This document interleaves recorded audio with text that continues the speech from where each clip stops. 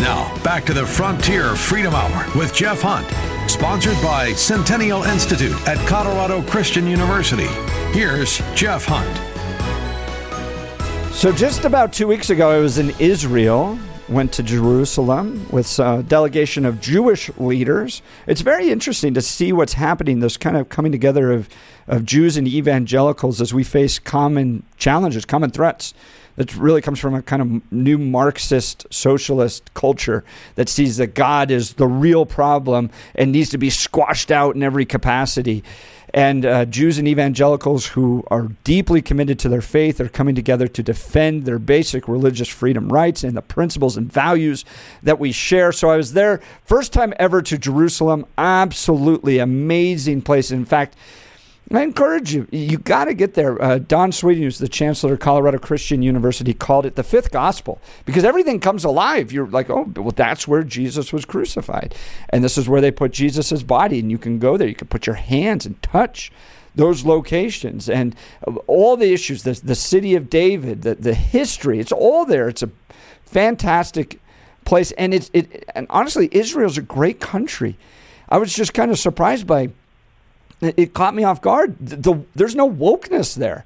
They love their nation. We were there for the 75th anniversary, and planes constantly flying over. You don't see the young generations going, wow, I'm ashamed of my country. No. They love their country. They're passionate about their country.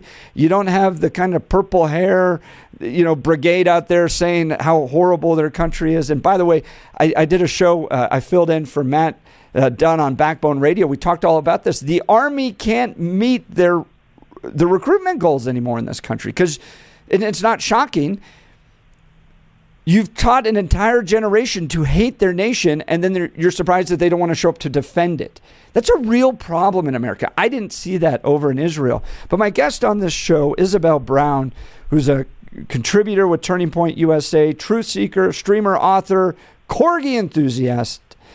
She was in Israel and produced this video, The Eye of the Storm, with Turning Point. Isabel, give us a little sense. By the way, you can watch this on the Salem Now Network, but give us a sense of what this project was all about. I'm so excited to hear about your first trip to Jerusalem, Jeff. Truly, it is a life-changing experience to walk through the streets of the Old City, to see the church built on the location where Jesus himself was crucified and where his tomb still stands today. It is earth-shattering to understand the impact of this unique place. And I was fortunate to experience Israel as a whole for the first time in September on a trip with Turning Point USA and a group of about 50 content creators, podcast hosts, television hosts, etc., so that we could have the opportunity to more clearly articulate the Israeli conflict and why the world seems to have such a slanted view of Israel for ourselves. I instantly fell in love with Israel from the moment we showed up and knew that I had to tell this story, that Israel is not this evil, apartheid, religious supremacist place that people would like for you to believe that it is, particularly within the city of Jerusalem and its unique culture. So I asked very kindly my supervisor, Charlie Kirk, if I could go back a few weeks later, and fortunately was greenlit to head back in November of last year to film a documentary specifically about the culture of the city of Jerusalem, that it's not the epicenter of conflict and anger and violence that the world would like for you to believe that it is, but rather Israel and Jerusalem are the eye of the storm. You have people from every walk of life learning how to live together in genuine peace and harmony, and the non-cheesy version of the bumper sticker coexists. We have a lot to learn from this beautiful, beautiful city. So the kind of geography for people that may not know this, you have different quarters in the city of Jerusalem. So you have like a Christian quarter, you have a Jewish quarter, you have a Muslim quarter. And historically, there's been a lot of conflict. I mean, they have fought over control of Jerusalem. And in fact, you have all these kind of like little quirky little things about, like, for instance, who unlocks the Church of the Holy Sepulchre.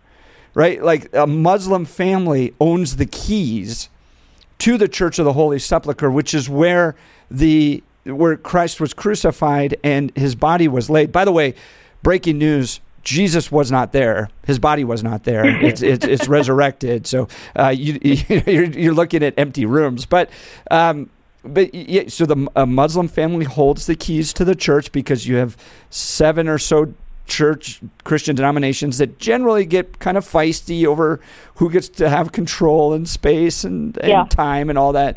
So you have that component. You have the Western Wall, which was the last kind of remaining wall of the Second Temple that was built there, and they believe that the Holy of Holies is now kind of where the Dome of the Rock is. You have all of these kind of competing values, and people have like serious conviction. This isn't just kind of a passing, well, yeah, I was kind of born Jewish or I was born Christian. These are people that have immigrated there. That, it's holy land for them. They take this very, very seriously, but they all tend to get along. So what becomes kind of the thesis of your video? What is the point that you show throughout your video? Yeah, we definitely dive into so much of that back and forth tension and conflict and what you would imagine would be leading to the brink of a world war at any given moment. And I think that is the story that American media and Western media in general likes to tell about Israel. When you hear about Israel and Jerusalem on your news feed, if you're scrolling through social media, if you're reading the headlines, the first things that will come up involve bombings or terror attacks, and it makes it seem like Israel and Jerusalem is this war-torn, scary, unsafe place to be, when that could not be further from the truth. Of course, those things do happen, just like mass shootings and terror attacks and very evil things happen in any American city, for example. But in reality, every day in this city where people are devoting their life to asking the big questions about faith, about God, about the purpose of our lives, about what we're doing here as people, you watch Catholic monks and nuns walk side by side on the street with Orthodox Jews and imams and women wearing burqas and hijabs, and everybody is smiling at each other on the sidewalk. And you're watching Christian pastors hold Bible studies with rabbis from the Hebrew University to ask these big questions and to facilitate important dialogue. You see the Franciscan order of monks feed Muslim communities on Ramadan, and these are stories that our media otherwise would never tell, but are finding common ground and finding that humanity piece in one another. So we tell this story through human interest, sit-down interviews with a whole host of characters who live there in the city of Jerusalem from every religious background, every walk of life, every socioeconomic status, and it's a very cool opportunity to really get to know what Israelis are like. There's a real issue that our culture has to come to terms with. So all throughout the 90s, kind of early 2000s, there was this idea push that if we got more secular, we'd be more tolerant. If we got God out of the public square, well then, everybody would get along and we'd sing Kumbaya, because religion was the root of all this evil. And what we've seen is the exact opposite of that. As our culture has gotten more secular, it's gotten way more intolerant, right? Yoram Hazony in his book, Conservatism Reimagined, or Conservatism Rediscovered, explores this. How did we get from Berkeley free speech, tolerant coexist bumper stickers, to bake the cake you bigot, Jack Phillips, decades of legal challenges, all of that stuff? How did we get there? Well, because we got secularized, and secularized is often more intolerant. I even pointed this out one time with a Denver Post reporter. He was a gay man. We were having a conversation, and I just pointed out to him, I said, do you realize that like most gay rights movements have taken place in traditionally Christian cultures? Like, you don't see gay rights movements in Iran. You don't see them in Saudi Arabia. It's because people of faith are generally very tolerant. We may disagree with you, but we understand that you have deeply held values, and we've gone through histories before where church traditions have fought other church traditions. But you had the gay rights movement essentially allowed to operate in generally kind of tolerant societies that had religious histories. And so people of faith are generally pretty tolerant people. And you're going to see that at this year's Western Conservative Summit. We have Yoram Hazony, the great Israeli political philosopher, will be there. So an event hosted by a very deeply committed Christian university, a conservative Christian university, is going to allow Jews to speak. In the past, we've allowed Jared Polis to speak. We even, at one point, when we were celebrating religious freedom, we had on stage Muslims, Jews, Catholics, Protestants, evangelicals, Mormons, all talking about the importance of religious freedom. So I do think it's people of faith who do create tolerant societies, and secular Marxist societies are far more intolerant, far more angry, far more bigoted, and we need to push back on that. So this year, Isabel Brown will be introducing the Under 30 Speech Contest winner at the Western Conservative Summit. So you can meet Isabel, get a chance to get your picture taken with her, talk with her, network with other conservative speakers, over 60 conservative speakers, 60 nationally renowned conservative organizations exhibiting there. We even have a live mechanical bull that you can ride. I don't know if live's the right way to describe that, but we have a mechanical bull you can even ride this year at the Western Conservative Summit. So it's a great celebration of faith, family, freedom, all things West, and get a chance to meet Isabel. So Isabel Brown, thanks so much for being on the show. We look forward to seeing you in about 3 weeks.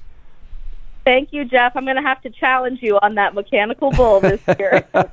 She's always fun. In fact, in 2021, we did a whole ski trip with Isabel Brown, C.J. Pearson, Benny Johnson, where we were highlighting these kind of up-and-coming young conservatives. And C.J. Pearson will be back this year as well. They're great friends of the Western Conservative Summit. All of these details. I mean, if you go to Western Conservative Summit, you'll see all of our speakers there. You can scroll down, just a ton of them. Let me just go through some of these. Seth Dillon, the CEO of Babylon Bee, Eric Metaxas, Tulsi Gabbard, Riley Gaines, Kristen Wagner, Lauren Boebert, Larry Elder, all of those folks and more, westernconservativesummit.com. We'll continue to preview the summit in upcoming weeks. Until then, thank you to Kelly Michaels, the Whip. God bless you all, and yeehaw.